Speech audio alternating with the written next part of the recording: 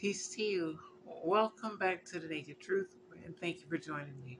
It's a Saturday night, so we're going to pick up where we left off in the Gospels, fourth book in the New Testament, chapter 5 of the book of John. If you'd like to read along with me, let's begin with verse 1. After this, there was a feast of the Jews, and Jesus went up to Jerusalem.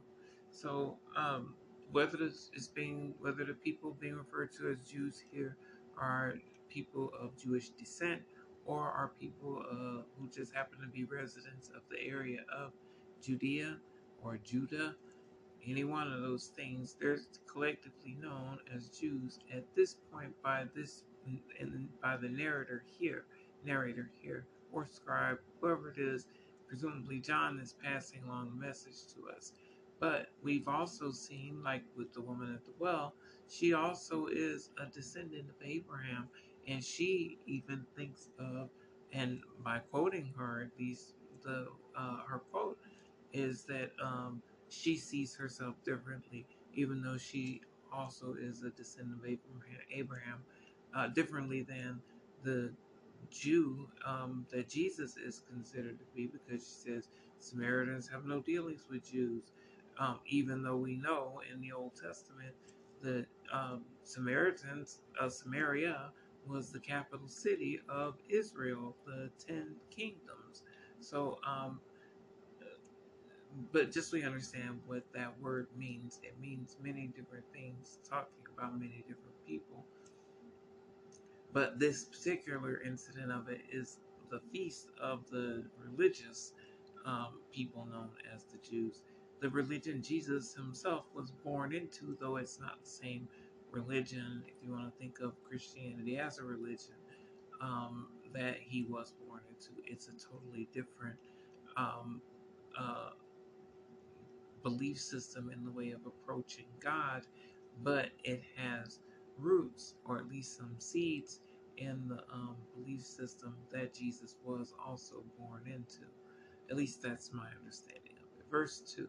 Now, there is in Jerusalem by the sheep gate a pool, which is called in Hebrew Bethesda, having 5 porches. So, we're talking about a holiday, that feast, and there are people gathered together at a particular place, this pool. Verse 3. In these lay a great multitude of sick people, blind, lame, paralyzed, waiting for the moving of the water. So the pools uh, was popular, not particularly just in the sense of it be like a public pool where people could go and cool off, or like the pool that the so-called oracles would use in different Greco-Roman mythologies and also histories, where people would get a spiritual lift or enlightenment through different sorts of bodies of water. Instead, in this version, instead, it's people the sick and the blind and the lame approaching the pool of water so that they could get healing. So it was the same sort of thing where people were approaching the waters for a spiritual healing moment, some revelation, or some way of trying to get in touch with God, presumably to get a response from God for the faith people are expressing in God. Um, Verse 4. For an angel went down at a certain time into the pool and stirred up the water. Then whoever stepped in first, after the stirring of the water, was made well of whatever disease he had. So the narrator here is letting us know that at least one instance of some sort of supernatural healing occurred there, and that's the reason that the infirm, sick, and the blind and so forth were gathering there at the pool, because there was at least a prior incident of that happening, and people were hoping the miracle, because they saw it as a miracle clearly, would be repeated in them if they showed up at that same pool. People are trying to get help however they can get it. Verse 5. Now a certain man was there who had an infirmity 38 years. So of all the people gathered there, there was someone who was 38, who was at least 38, for at least 38 years of his life, he'd been dealing with some sort of sickness. Verse 6, when Jesus saw him lying there and knew that he already had been in that condition a long time, he said to him, do you want to be made well?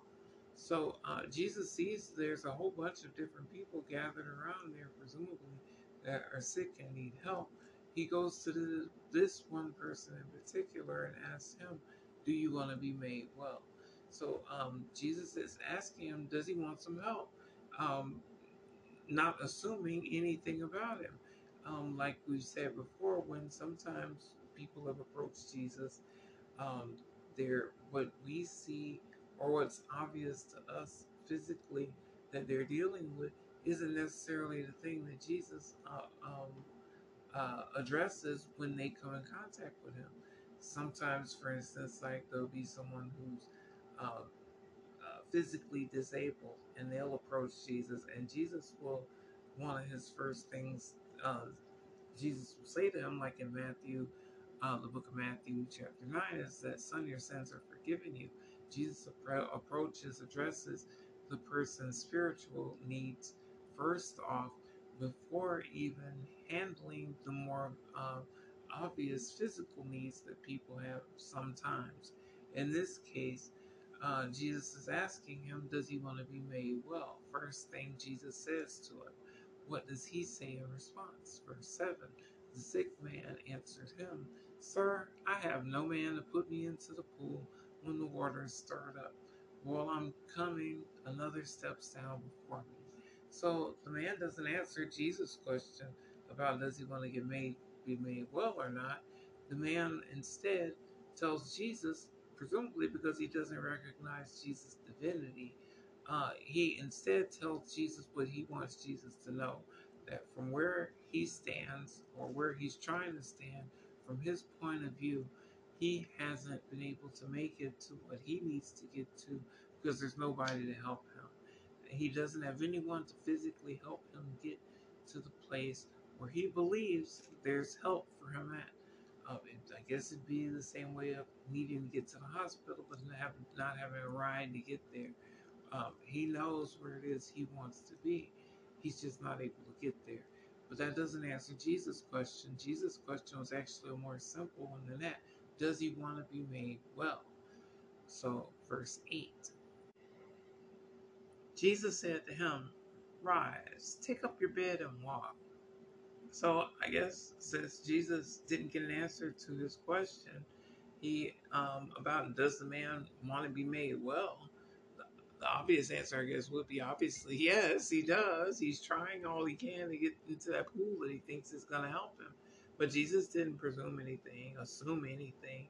Instead, he asked him if he wants to be made well. He didn't get an answer. So instead, Jesus gives him what it is he knows he wants. He doesn't, and I think, doesn't end up just being a legalist, thinking, well, since the command is asking, you shall receive. Since you didn't ask, I'm not going to give it to you. Instead, Jesus still gives him what it is he sees he needs, even though he didn't answer the simple question of does he want to be made well. But Jesus answered, not even answer, because the man wasn't asking any question either. He was just stating where he was at. He didn't see any hope for himself. So Jesus lets him know, just get on up and walk. So letting him know instead of any other words, showing him through the action of the miracle that Jesus is able to give it to him. He's able to give him what it is he's actually there for, the healing, the restoration of being healed. Let's see, verse 9. And immediately the man was made well, took up his bed and walked. And that day was the Sabbath. So Jesus did more than talk the talk. He walked the walk in producing the miracle to help that the man wasn't even asking for. The man was there trying to get help however he could get it from somewhere else, not Christianity, but somewhere else. Like I said before about people with other religions, that may just be the seed that God has planted in them for them to understand there is something higher. And that's just how people start off. That doesn't mean that's where they will always be in their walk throughout life. My experience as a Christian certainly hasn't been that way. But verse 9. shows us that the man got healed just like that, even though he wasn't even asking for it. So it's not like he had any faith in Jesus or Christianity, but it's Christianity that took the miracle to him. But let's see how it develops. Verse 10. The, oh, don't want to overlook the last part of verse 9. The day that it happened on was the Sabbath. The Sabbath is the day of rest. Um, it means it's the sort of religious day of rest where you're supposed to chill. On that day, you're not supposed to work. We're not supposed to make any of your servants work. Sort of like how that one tasty chicken place that was showed themselves bigots back in the day, but have more recently walked away from some of that stuff. Really tasty chicken sandwiches, that place. Um, how they do on the Sundays that they're closed to show um, uh, sort of public show of their faith that they believe that that's the day you're supposed to rest on. So they are closed on Sundays. Uh, at least that's what they used to use as their rationale. So in the same way, there's the understanding that you're not supposed to do any work on Sundays, on the day of rest, on the Sabbath, whichever day of rest you call that in your religious belief system. They believe that that's the day that you're not supposed to be doing any work on. Saturday or Sunday, whatever day it is, Wednesday, whatever day your faith is, whatever day it is to them back then of the week, they're saying it's that day and you're not supposed to do any work on it. That's based on the religious dogma or statutes and ordinances and things that have been set up in the Old Testament, including in the law with the Ten Commandments. The others get tacked on with the Ten Commandments. But remembering the Sabbath day to keep it holy is one of the big 10. So they're saying Jesus is breaking that commandment by performing the miracle of healing the not him performing the miracle, but telling the man to pick up his bed and walk. So on that technicality, they would like to accuse Jesus because it is one of their laws. You aren't supposed to do any work. Carrying any things around like a bed would be considered work, and in that way, he's breaking their religious law. They are the law enforcement. They benefit from the law enforcement. They are enriched by enforcement of the law because the people have to pay fines in a way to them for breaking the law to make themselves right in society again. So the religious authorities have a reason, a cause to be upset with what's going on. Um, they also have a reason to rejoice. The man is healed. He's able to walk again. And they are supposed to be the people leading people to God. So shouldn't that matter more? Isn't that what's more important? Wouldn't God Almighty, who's put the person through, presumably put the person through having to be 38 years infirm, wouldn't that same God who's showing up now to produce a miracle be happy that the person is now able to walk and be happy for them to be happy for him? But they're not focusing on that. That's not where their heart is or what's happening. Um, Verse 10, the Jews therefore said to him who was cured, it is the Sabbath. It is not lawful for you to carry your bed. So again, that's the religious rule that you're not supposed to do any work on the Sabbath. Verse 11, he answered them, he who made me well said to me, take up your bed and walk. So the man's just retelling to them what happened to him. The person who healed him told him to take up his bed and walk. And so he's letting them know, hey, a miracle did happen. I don't understand. I understand I've offended you by taking up my bed and walking, but the person who gave me the healing that I came here looking for, he told me to do it. So he's basically saying, don't look at me, look at the one who told me to do it. I'm just healed. Verse 12, then they ask him, who is the man who said to you, take up your bed and walk? So now, I guess the thing to realize there about, thankfully, for clarity, the word man there in verse 12 is capitalized to let us know it's referring to Jesus. Excuse me, but the punctuation and everything isn't necessarily consistent throughout the whole Bible, um, just as a footnote. But they're asking, who's the person who told you that? Knowing, if we're going to go by the punctuation, that Jesus is the one who healed him, and Jesus is the one who told him to take up his bed and walk. Um, they're asking him, who's the one who told you that? Who's the one who told you to break that law? Because again, it's a religious law. And if you break it to make yourself right again, you have to pay the fine. Sheep, chickens, goats, water, not water, excuse me, wine, not water, wine, but to be given to the religious authorities if you offend, or to please in a certain way. All those different things, money, it's all these different things that are already laid out that if you break their law, they're allowed to cite you for breaking it. And for you to show up to the holy place again, you have to make sure you pay that fine. We've read about them in our Old Testament readings already. Verse 12. But the one who was healed did not know who it was, for Jesus had withdrawn, a multitude being in that place. So, the religious authorities are asking the man who's walking around carrying his bed, because God bless him, Jesus was able to heal him and make him able to walk around again. They're not concerned with that. They're concerned with their law being broken and who it is who's told this man that it's okay to break it. They know that it's Jesus, so but they need the witness to identify it as Jesus, the one who did it, because again, they have the religious authority and they are after him on religious law, legally religious grounds. But they need the witness to accuse him of being the one to break it, even though Jesus didn't. Jesus just told him to take up his bed and walk. The man didn't have to do that if he didn't want to. If he wanted to be disobedient and keep that religious law, he didn't have to pick up his bed and walk. He could have just kept laying there and looking for hope in the pool, and maybe he would have gotten it. But he had a way right there before him, and he took it. So I think the message in the big picture, grand scheme of things, is to recognize that everything that we call religious isn't Christianity. Um, Feel free to try and make your way by those other things, because sometimes you can. We saw in it, like we read, there's an instance of it where someone there showed up at the pool and got healed. So I don't blame anyone for trying to get to God however they can. Jesus, I believe, is letting us know as Christians, though, that He's the way to get to God, for us as Christians to get to God, the way, the truth, and the life, to quote Him. Um, let's keep reading. Verse 13 let us know the man who was healed didn't know that it was Jesus.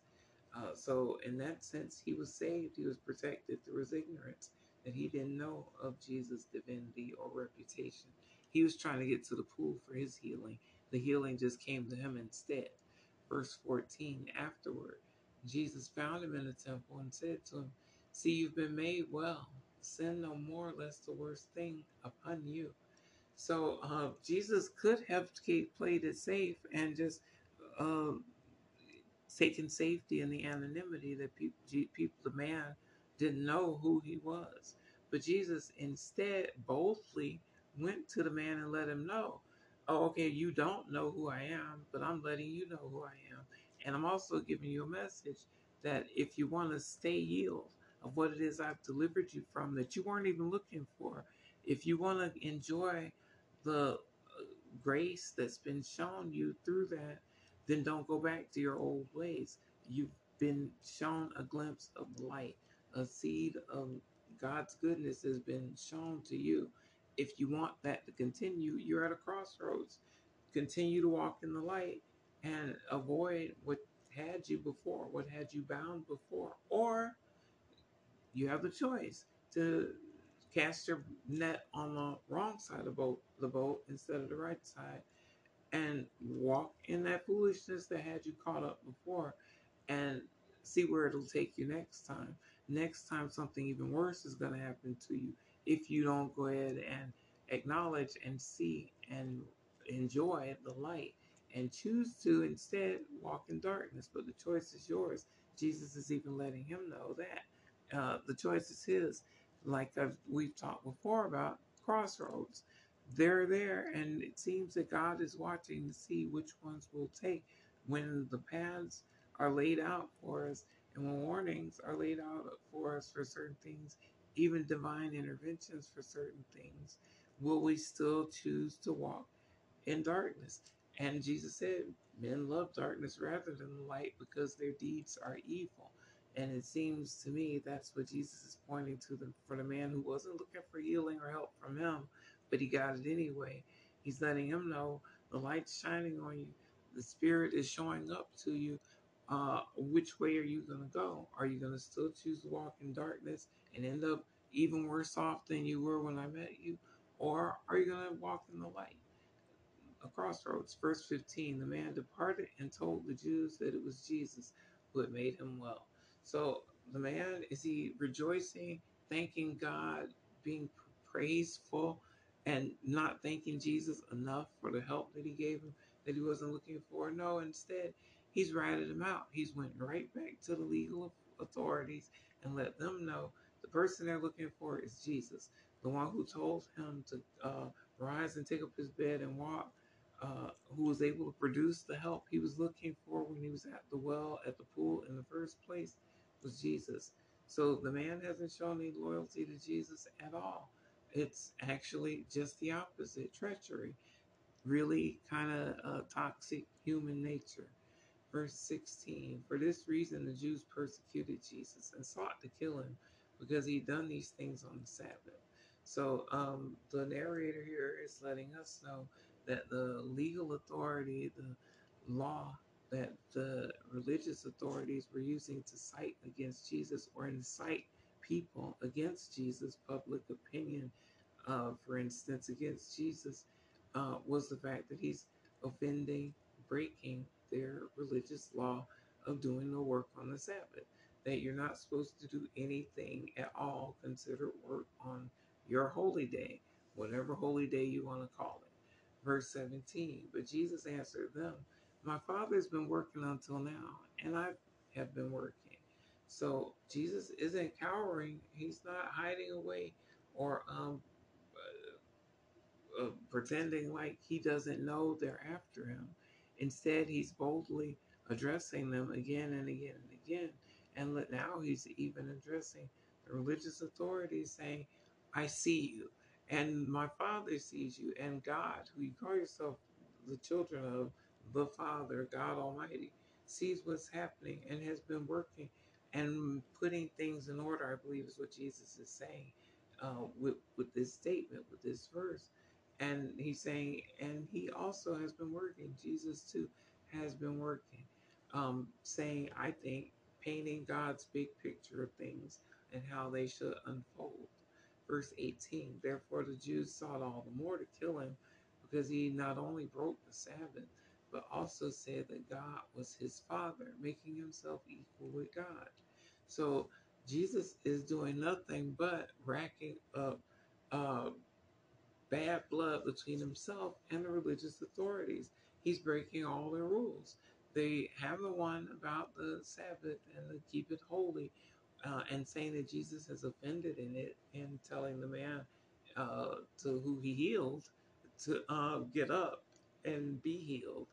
uh, they're not happy with that, not paying any attention to the fact that he healed someone, a miraculous healing happened, something they wouldn't be able to produce because if they could, the man wouldn't have been waiting around there at the pool to get the healing that way. They're not addressing that at all. They're hypocrites, acting, pretending to be righteous like Bible thumpers in modern times. It's kind of crazy. But they're trying to do all they can and have found reason to say that Jesus has offended in their religion. And not on one account with the Sabbath, but also in saying that God is his Father. And in that way, the narrator is saying, in that way, saying that God is our Father, makes anyone who says that God is our Father equal with God, and also offends in their religion. Verse 19, then Jesus answered and said to them, most assuredly I say to you, the Son can do nothing of himself. What he sees the Father do. For whatever he does, the Son also does in like manner. So Jesus is saying he's not doing the things he's doing just by some whim. He's doing them because they're the things that God Almighty, the singular Almighty God of all creation, the one, would have him do. He's saying, and he's doing those things because those are the things that God wants to be done. And actions that God Almighty would have being manifest and come to pass. Verse 20, for the Father loves the Son and shows him all things that he himself does. And he will show him greater works than these, that you may marvel.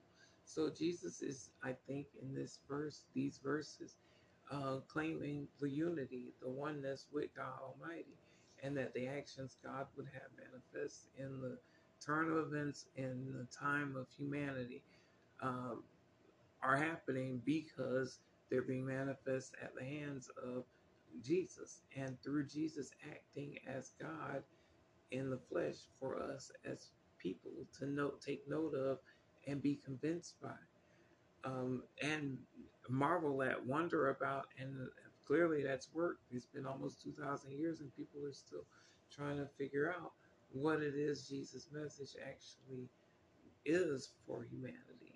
Verse 21, for as the Father raises the dead and gives life to them, even so the Son gives life to whom he will.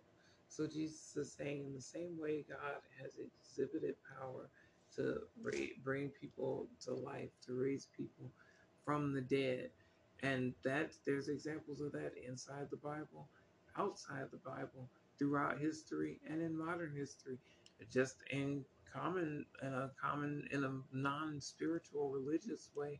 People are raised from the dead all the time, in the sense at the operating table, or even in an emergency room, or even in emergency situations when the ambulance shows up and people have the power to use different instruments with technical knowledge, not necessarily spiritual technical knowledge, but medicinal knowledge, and inject something and bring people back to life, or use defibrillators and bring people back to life. So there are ways to bring people back to life. Jesus is saying the ones that are successful in it happening. I think Jesus is saying God is the one empowering those times for it to happen, for people to be raised back to from the dead, being brought back to life. And I also think that shows to us that even though some preachers will tell you, most preachers even will tell you to be absent from the flesh is to be present with the Lord. Well, that's not true according to Jesus. When Jesus gave us the example of Luke 16, where two people passed away, one was taken to the flames, the other was taken to Abraham's bosom, and neither was taken to the presence of God Almighty, the Father. Jesus himself, even when crucified, um, after the crucifixion and and after the resurrection, neither place he actually, after the resurrection, he expressly says, "I have not yet ascended to the Father." And that's been days after the crucifixion, at least three. So that's just one more popular lie that religion has people believing, but it's contrary to what Jesus actually tells us, among other things. But Jesus is letting us know God has that power to raise people from the dead, and so does He. God has endued him with that power through his mission, through his ministry, as part of his mission and ministry, to help buttress his words and his ministry, the power to raise people from the dead. Jesus has been given that power, is what Jesus, I believe, is saying through these verses. Um, and Jesus flexes that power just like God does, to let some people live through terrible times and pandemics and accidents and near-death experiences, and then not let others live through it at all, but be taken away. The same Father who has that power, God, Jesus is saying he has that power too. Verse 12, for the Father judges no one, but has committed all judgment to the Son. So that is probably one of the most popular lies that people say without even realize they're saying it. When people say, even heathens, people who don't believe in any sort of religion at all, will say, only God can judge me. Well, Jesus is letting us know right here in plain English, because that's the translation we're reading, that The Father judges no one. No, God's not going to judge you. No, when you get to some white throne, that's not going to be God that's sitting there in judgment of you. It's Jesus who judgment has been committed to. So people think and will repeat it again and again and again in ignorance that God can't judge, or God is the judge, or God's going to judge you. No, no, God's not going to do any judging at all. Jesus, only Jesus, is the one who's going to do any judgment at all, judging at all. That's where Jesus is making it clear here, even though many people who say they're Christians will repeat that God judgment thing again and again and again, and white throne judgments with God, or as soon as you die, you're in a presence with God to be judged, or if you've murdered someone, God's going to be right there to judge you. No, not according to Jesus. Those are all lies. Yet, try telling people that. People will argue you up and down with the lie that's contrary to what Jesus is saying, and they will call themselves Christians. So, God bless you. Let's keep moving. Verse 23. That all should honor the Son just as they honor the Father. He who does not honor the Son does not honor the Father who sent him. So, how are you going to honor the Son? Accepting these red letters that he came here to bring us. And how are you going to dishonor the Son? You're going to ignore these red letters that he came here to bring us, even died for, resurrected for. Disciples died for the message to be carried on. Uh, Even though they weren't always necessarily faithful to it any more than we today are always necessarily faithful to it, but they still did their part.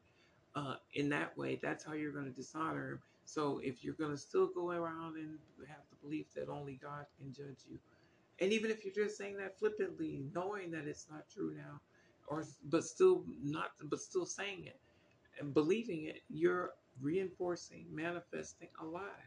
And you're in that way using your voice to say that you actually condone that lie. You actually back that lie. You put your energy into manifesting and maintaining that lie.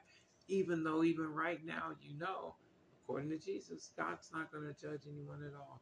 All judgment has been left to the Son, according to Jesus. And if we're calling ourselves Christians, then we have to believe that that has to be true. And if we say that we believe it and it is true, but don't actually live by it, then we're actually dishonoring Jesus as he's telling us here. And in that sense, dishonoring God, because Jesus was the one sent to bring us the message, to bring us these words. Verse 24, most assuredly I say to you, he who hears my word and believes in him who sent me has everlasting life and shall not into judgment, but has passed from death into life. So if you've read with me before, you've noticed why I've left out one certain word verbally, vocally, audibly saying it out loud as we've gone and read along. So I'm not even going to go into again and again how Matthew 12:37 relates to that. But that's how, and that's why. But beyond that, what Jesus I think is saying here is how important it is for us to embrace what it is he came to tell us, these red letters. That's where red letter Christianity is most significantly backed up by Jesus himself, letting us know it's his words that are important. And in hearing his words and believing in him, our faith in him and our faith in standing on what it is he says, apart from what anyone and everyone else has to say inside and outside of the Bible, including our own selves, our own hearts, or maybe even our minds, because remember, they're not the same thing, much less all the other voices that will enter the picture and trying to tell you what religion would have you believe. Jesus is letting us know in plain English, it's what he has to say. It's his words. It's these red letters that will keep us from having to enter in a judgment, facing that judgment day that otherwise people will face, and passing away from that moment of death that 99, it seems like, or somewhere around that percentage of people face in the world, but not everyone, because if we are Christians and believe what the Bible says, not everyone has died. So that doesn't have to be our outcome necessarily either. God willing, it won't be mine. God only knows if it will or won't be. But it doesn't have to be everyone's, absolutely everyone's in that sense. So death in that sense isn't an absolute. any more than life is for everyone in the moment. Life is supposed to happen. It doesn't always happen in that moment. Enoch, for an example, in the um, in the Old Testament, Elijah, for an example, in the Old Testament and in the New Testament as John the Baptist, as we've gone over before, just as two rare examples. Jesus, who faced death, Lazarus, who faced death, and according to the witnesses, Lazarus resurrected and presumably faced death again at some point. Jesus, who also faced death and resurrected, as we believers believe him to be, but then also a world of people who face death, perhaps, or somehow otherwise are living or experiencing the hereafter. For instance, even people wonder if pets have souls, or if dogs go to heaven, or if animals make it to heaven, and so forth. I don't know whether they make it there or not, but we know they absolutely have souls. For instance, when Jesus encounters the pigs who are get demon possessed, we know that those spirits or entities are able to overtake those animals, and those animals chose to kill themselves. That doesn't mean all animals who have spiritual possession are going to kill themselves. So I guess the good news is, yeah, animals can have spirits in them. The bad news is sometimes those spirits might be evil. They, whether they have a soul or not, that I don't know. But they absolutely can have spirits, it seems. Um, just as an example. And like I said, Jesus encountered the pigs who had spirits in them. But then also people have been possessed by spirits according to what we've read here in the Bible. Back to the Bible, verse 25. Most assuredly, I say to you, the hour is coming, and now is, when the dead will hear the voice of the Son of God, and those who hear will live. So Jesus is saying for a fact that there's a time coming, and then he says, and now is. So I think what he's saying is not a time coming for us in 2023 and beyond, but it said the time coming, and now is. So a time coming for the people in that moment, the people alive during his ministry. And then he's saying, and now is, meaning, and now this is where the page turns. So that here's when this is actually happening. This is all going down right now in the grand scheme of things, that the moment is right now where it's happening. And he's saying, when the dead will hear the voice of the Son of God. So he's saying, when the dead will hear his voice, Jesus himself, and that he's going to be recognized to even the dead, that what they're hearing, what they know, what they're hearing coming from this one known as Jesus is the voice of the Son of God, though that they would that's there to inform them, to enlighten them, to even give the chance of salvation and escaping damnation. Presumably that place in Luke 16, where at least some people have already made it to, where they're already burning in hell.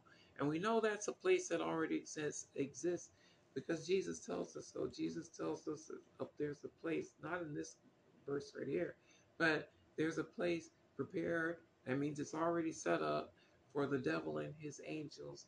So that means it's already set up, it's already prepared, and who it's for. It's prepared for the devil and his angels, Satan himself, and those spiritual beings that follow him, or those entities, I should say, that follow him. But he says that's the same place, the same hell, uh, uh, presumably, where there man who didn't make it to where Lazarus went, the rich man, where he went, those flames. Presumably, it's the same place. If it's not, there's more than one hell for people to end up in. But back to the book. Jesus is saying that moment has come. And I believe that's what he's saying. That his ministry is accomplishing the moment where even the ones who are in that spiritual realm are able to witness and see what's happening on earth among the living. And we know that's possible by those spirits, those entities that ended up possessing and tormenting the people Jesus encountered, the people witnessed, the people that witnessed Jesus encounter them and exorcise them from the people that were being tormented by them. Those same people, they're being tormented by something, by those evil spirits, those demons, if you will, that do exist and were um, cast out and facing Jesus in that moment. So presumably, some of those same beings, some of those same spirits are able to witness what Jesus is bringing to the table and have a chance to escape that torment and find salvation also. That moment in time is happening right then, is what I think Jesus is letting us know in verse 25. Those people have a chance to make it to salvation and find salvation too, even in that moment. Now, whether or not I say all that because maybe because other religions say that Peter, anyway, says that Jesus told him apparently that during the period between his crucifixion and his resurrection, he went to the underworld. So that's according to Jesus in the I'm not Jesus, excuse me, according to Peter, somewhere in the New Testament, although it's not in red letters. And then it's also according to documents that didn't make it into the Bible in the Acts of Pilate, which we've read before. It was years ago now, that didn't make it into the Bible, known in what's known as the Apocrypha. If you've read with me before, you know where you can read that yourself. If it's your first time reading with me, you can read what we're reading along with me now in a digital version on the blueletterbible.org website. I'm using the New King James Version. So you can see anything I'm saying to you. It's backed up right there in the scripture. And then the other scriptures that you can read that didn't make it into the Bible that aren't going to be on the blueletterbible.org website can be found in the what's it? Oh, early. If you do a search for early Christian writings, that website it lists all of those and even a timeline where you can see where those different documents were dated back to, so you can get an idea of when things were laid out and who had a hand in seeing what was included in scripture to be included, what was eventually known as the Bible in 1611. So anyway, back to what the scriptures, verse 26. For as the Father is life in himself, so he's granted the Son to have life in himself. So Jesus is saying the same power that God has to give life, Jesus has it. Verse 27, and has given him authority to execute judgment also, because he is the Son of Man. So Jesus is saying that power to pass judgment that people assume God has, no, it's been given to Jesus, and it's been given to Jesus because he's the one who's gone through the effort of coming in the flesh as a human being and seeing just how tough the struggle is in dealing with the physical weather, hurricanes and heat waves, and the storms that he went through with the disciples and how it terrified them, and the losses of seeing people die, when like Lazarus when he passed away. Not the same Lazarus and rich man, I don't think, but his friend Lazarus, whose sisters were Martha and Mary, that Lazarus, dealing with the grief of how people perceive passing away to actually be, and how it affects people, and seeing how death, or how humans perceive death, and how final it seems to humans, and seeing how that affects them. Jesus going through all of that and seeing what that's like as a human gave him a unique perspective in the big picture of things that God Almighty wouldn't have had, just looking out down on things as God Almighty and not actually walking through it as a human would in the flesh as Jesus did.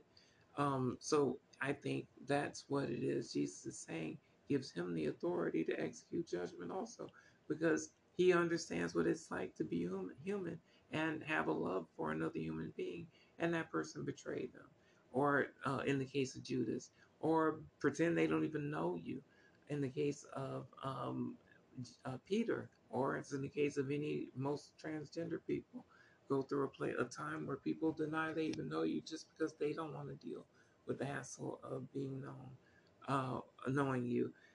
So just as an example.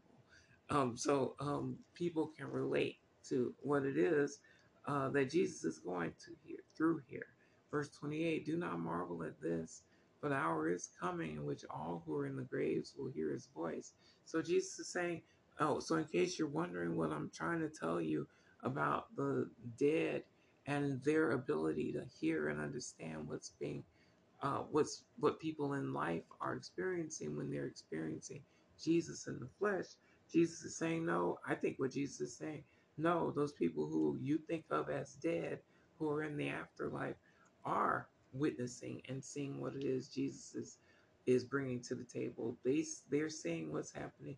They're seeing how the living are treating Jesus, how they're rejecting him, even though what we think of as evil spirits who would possess people and they get cast out by Jesus, exorcised by Jesus, in one instance, exorcised by Jesus, and cast out of the people and into the swine, and then the swine all committed suicide, letting us know, I believe, that people who commit suicide aren't necessarily damned to hell at all. But instead, maybe Jesus recognizes that just like the animals couldn't handle the demons of their life that they were dealing with, people sometimes can't either. So they commit suicide because those demons that they're facing are driving them to, and they aren't gonna be held necessarily to a damnable judgment either, any more than those pigs were that chose to find suicide as their way of dealing with the demons that were possessing them. So that's just my understanding of it all.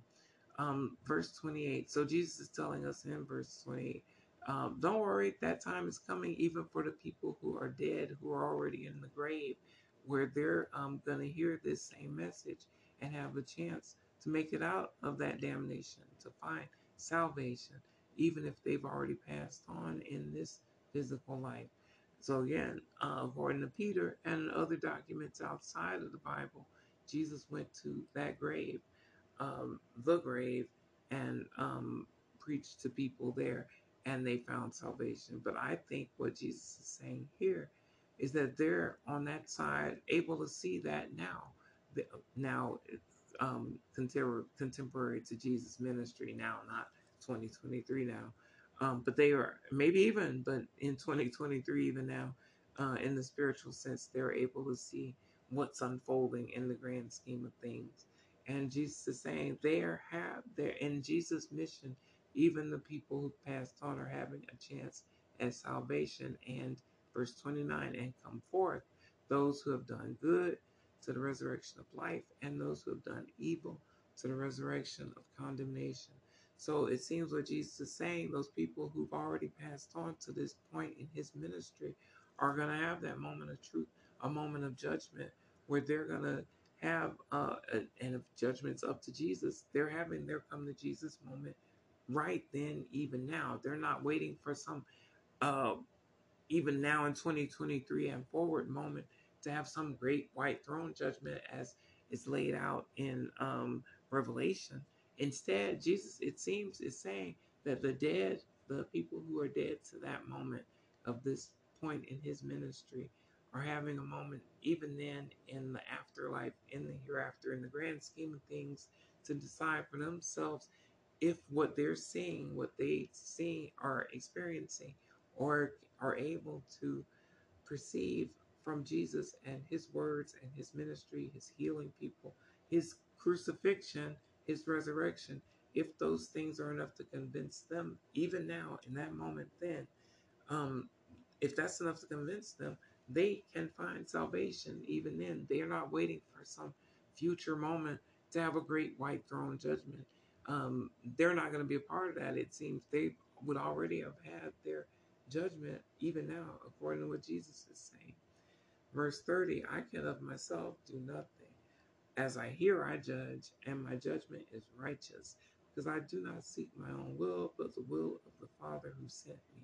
So Jesus is saying that moment of truth, that judgment day is happening for the dead to that point already. And it's not going to be God passing the judgment. It's going to be Jesus passing the judgment. And the judgment is person by person. As he hears, he judges. So those entities, those spirits, those souls that have already passed on are facing a judgment right then, with Jesus' ministry happening, and it's unfolding right then. So I think that's already happened. Those judgments are already happening And Jesus is experiencing them, passing them those judgments as he goes along the way, person by person, and presumably in those crossroads that they face, where they choose to believe or not. Maybe their religion tells them that no, that's not the way. But we know other religions, besides just what we think of as Christianity, sought Jesus. Think of the Nativity, when the Magi from the East came to this foreign land seeking what they knew from their understanding of the grand scheme of things, of religion in plain English, is that where they were headed is where it's happening. That's where things are going to unfold, regardless of what religion tells them to believe.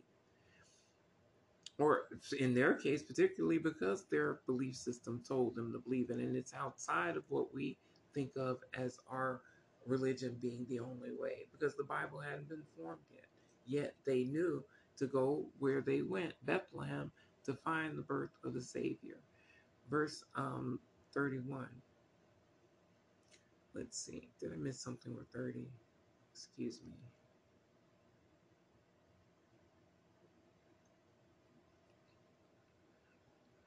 Verse 31. Oh, so Jesus is, this, the one I overlooked that. And Jesus' mission is to accomplish the will of what it is God would have him do. That's the entire point. This is one of the rare places where Jesus tells us what God's will is. And his will here, Jesus is going to get into.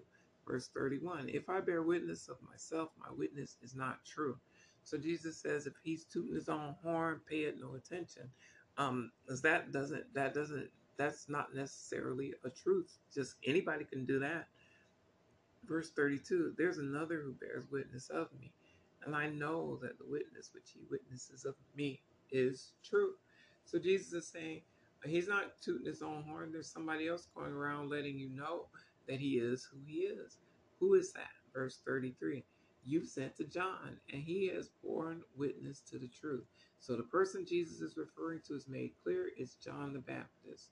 And the fact that they've gone to John the Baptist, wondering what it is he has to say about Jesus. Verse 34. Yet he had nothing but good things to say about Jesus. He said, that's the Messiah, that's the Lamb of God who takes away the sin of the world. That's what John the Baptist had to say. Verse, among other things, verse 34. Yet I do not receive testimony from man, but I say these things that you may be saved. So Jesus immediately lets them know, oh, here's someone who's reputable that if you need references to understand who it is I am, John the Baptist, that's someone. But I'm not even going to take John the Baptist reference. That's just another person. That's just the man's words. That's just another human being. And we have to keep that in mind. Why Jesus would say that, I think, is because even John the Baptist, as wonderful as he is, as Jesus let us know, he who's least in the kingdom of God is greater than he is. I think Jesus says that because in the case of John the Baptist, even with his grand role in the big grand scheme of things, his big role in all of that, he's not perfect either. To save his own neck, I believe, instead of recognizing, or maybe out of ignorance, he didn't recognize, out of innocence in that case, he didn't recognize that he is Elijah who is to come. Jesus lets us know that John the Baptist is the Elijah who is to come, if we're willing to receive it. He who has ears to hear, let him hear. Matthew, um, uh, is it 13:43, I think, and 44? It's in the Gospels. Jesus letting us know, not only in another part of the Gospels, he lets us know he's in the spirit of Elijah. In that Gospel in particular, singularly, he lets us know if we're willing to receive it, not if we're willing to receive him. That's not what he says. It's not saying if they were willing to receive John the Baptist. They did. They were baptized by him. He's saying if we're willing to receive it, if we're willing to have an open mind enough to accept his teaching, then we can understand that he is John the Baptist, in plain English, reincarnated as John the Baptist, just as one thing. But he denied that, and I think Jesus saying this is letting us know that even John the Baptist isn't perfect. John the Baptist was trying to save his own neck because it was the religious authorities who were breathing down his neck, trying to get him to incriminate himself again according to these laws they have laid out so that they can find him unrighteous and fine him.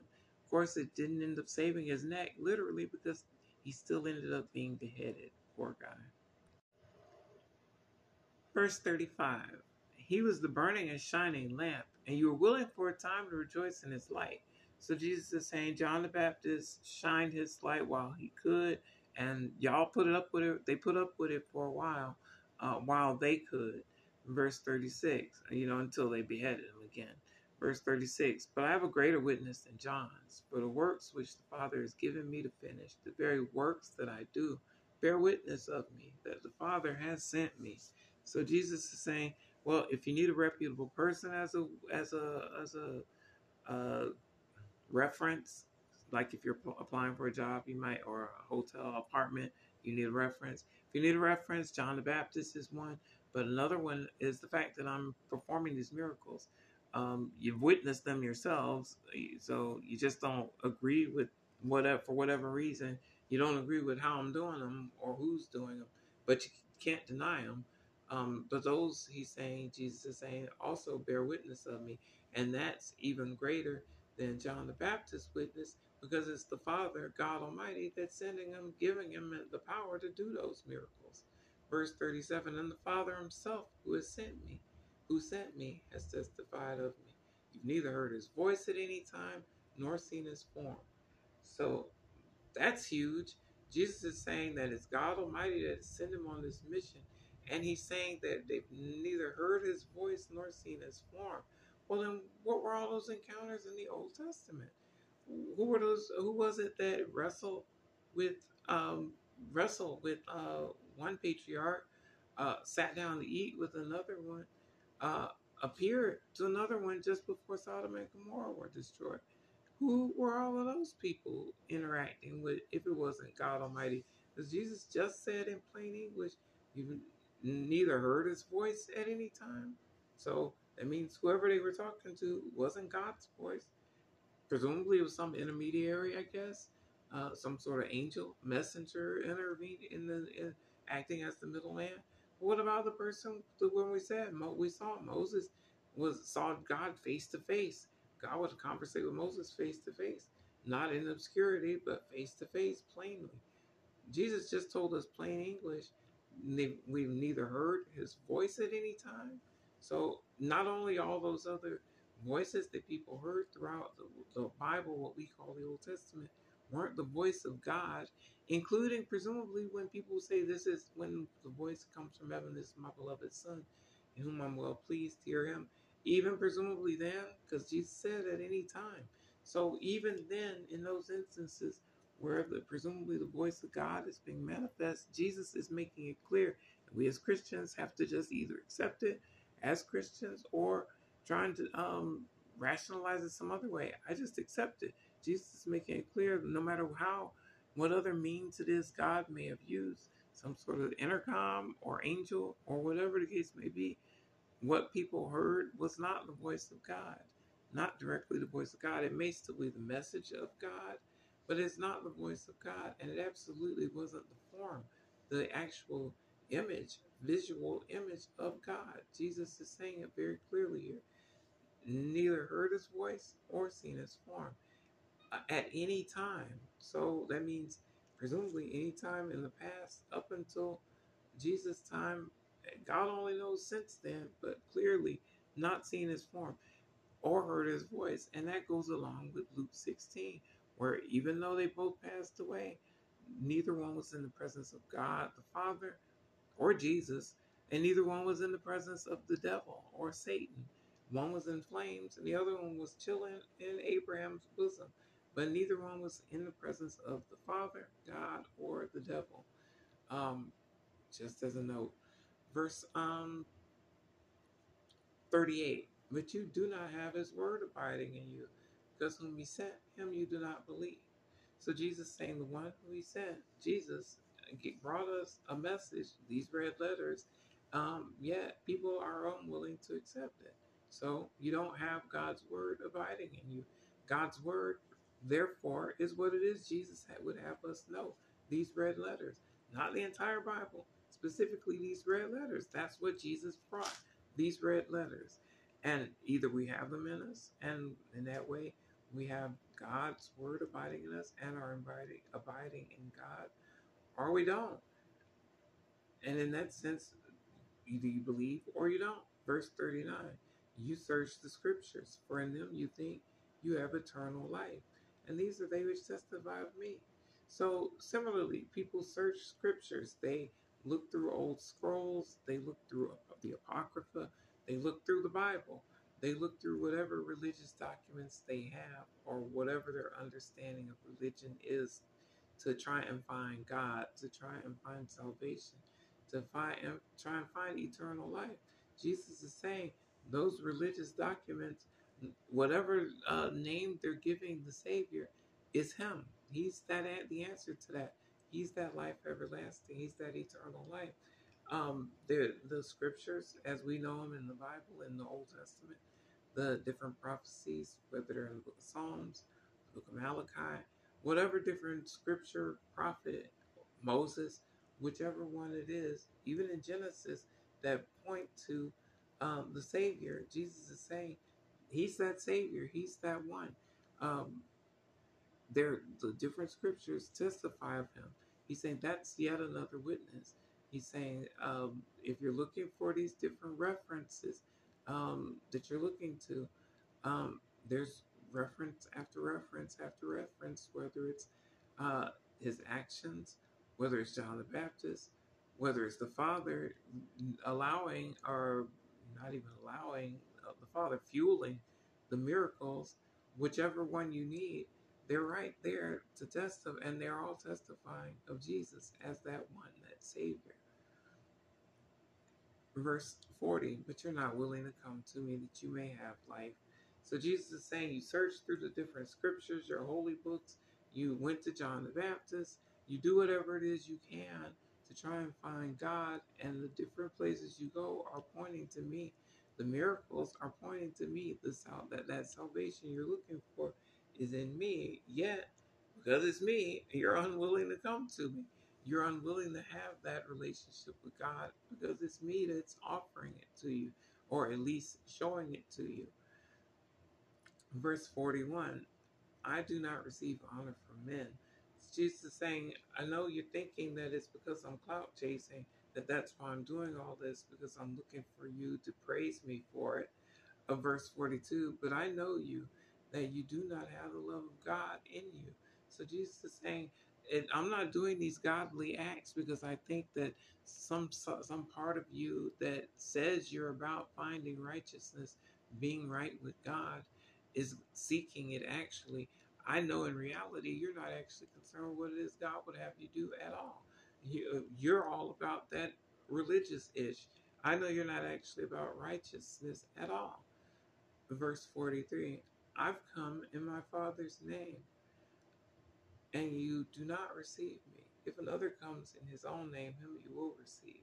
So that's an interesting verse because Jesus is saying he's coming in the name of God Almighty, the Father, but he's not using, at least in this English translation of the word Father, he's not using any name like Yah or Yahweh or Yehovah or Jehovah or Yeshua or none of those names. He's just saying the Father. Jesus, in our English translations of the Bible, calls God God. He just did it in verse 42, even though preachers will tell you he never calls the Father God. He just did. He calls God God uh, there in verse 42. He calls God the Father God in one of the most popular verses, for God so loved the world. He's talking about the Father there. He's talking about the Father God. He's saying that he's recognizing there's nothing actual righteous in them in their pursuit of God, in their pursuit of righteousness. They're not actually concerned with that at all. For them, it's all about a show. And in the case of the people Jesus is encountering here, it's actually how they enrich themselves. It's a business. And in that sense, if another person comes in their own name, that person will be more accepted by them than someone who comes in the name of God Almighty, who comes in the name of the Father. Jesus, who came in the name of God Almighty, the same Father they claim to be preaching and teaching. and leading people to. That's supposedly what their job is, to lead people to God. Verse 44.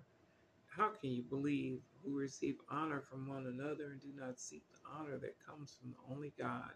So Jesus is saying, how can you possibly find faith, actual real faith, when what your whole belief system is about is getting praise from each other and getting likes from each other and being popular with each other, not actually being popular with God. You're not actually concerned. They're not actually concerned with what it is God thinks of as righteous to do. They're concerned with being popular with each other. Verse 45. Do not think that I shall accuse you to the Father. There's one who accuses you, Moses, in whom you trust. So Jesus is saying when it comes to judgment and a sort of judgment day, that Jesus isn't, don't have to worry about Jesus pointing the finger to them and calling them out to God. Instead, the person, the entity, the energy that's going to be calling them now out in their judgment day is Moses, the one who they're supposedly touting and using as their resource. The same way we in modern times would use the Bible as our resource of righteousness and what to go to in finding what it is God would have us know. They have Moses. They have the scrolls, the scriptures, the 5 books of Moses, among other things, including the prophets and the Psalms, that they use as their reference system, the same way we use the Bible. Jesus is saying their reference system, Moses, that they're going to point to as their way out, is going to be one of the same resources, persons, entities that's going to accuse them and point the finger at them and give them the thumbs down in plain English. Um, let's see. And that's the source that they're trusting to save them and call what they're doing righteous. Verse 46, for if you believe Moses, you will believe me, for he wrote about me. So Jesus is saying, if you really are being faithful to what it is you're saying you're faithful to, the teachings of Moses, even though they actually know that all the things that they call the writings of Moses, the 5 books of Moses, are not at all from Moses, because Moses passes away in the first book. He dies. Even though some people will read it right there that he dies and then turn around and say they don't believe he died, that he was transfigured. No, it says he died and was buried by God. So his burial place is unknown according to the narrative, but he absolutely died according to the narrative. Yet some religions will have you believe otherwise, and they'll bark it at you till you do believe it. And some people will actually believe it, even though it says that right there. So it's saying right here, Jesus is letting us know right here in red letters, that if you really are being faithful to what the things that it is Moses taught, the things that it is Moses preached and said, then you would believe the things that Jesus is saying. Because in some of the instances of the things that Moses said, he prophesied, pointed to Jesus. Verse 47, but if you do not believe his writings, how will you believe my words? So one of the things about his writings that Jesus is referring to here, Moses' writings that Jesus is referring to here, is knowing concerning the doctrine. Another place that Jesus mentions to us is the will of God, is to know concerning the doctrine, whether it is from God or whether I speak on my own authority. So in other words, to know when it comes to what it is we think of as religion or doctrine or the way to get to God, is to know whether those things are things that Jesus actually said as Christians or things that are just teachings of other people, men's words, people's dogma, just religion, worthless religion, or not even worthless necessarily, but religion that you don't necessarily have to hold on to, things that don't necessarily mean life to you.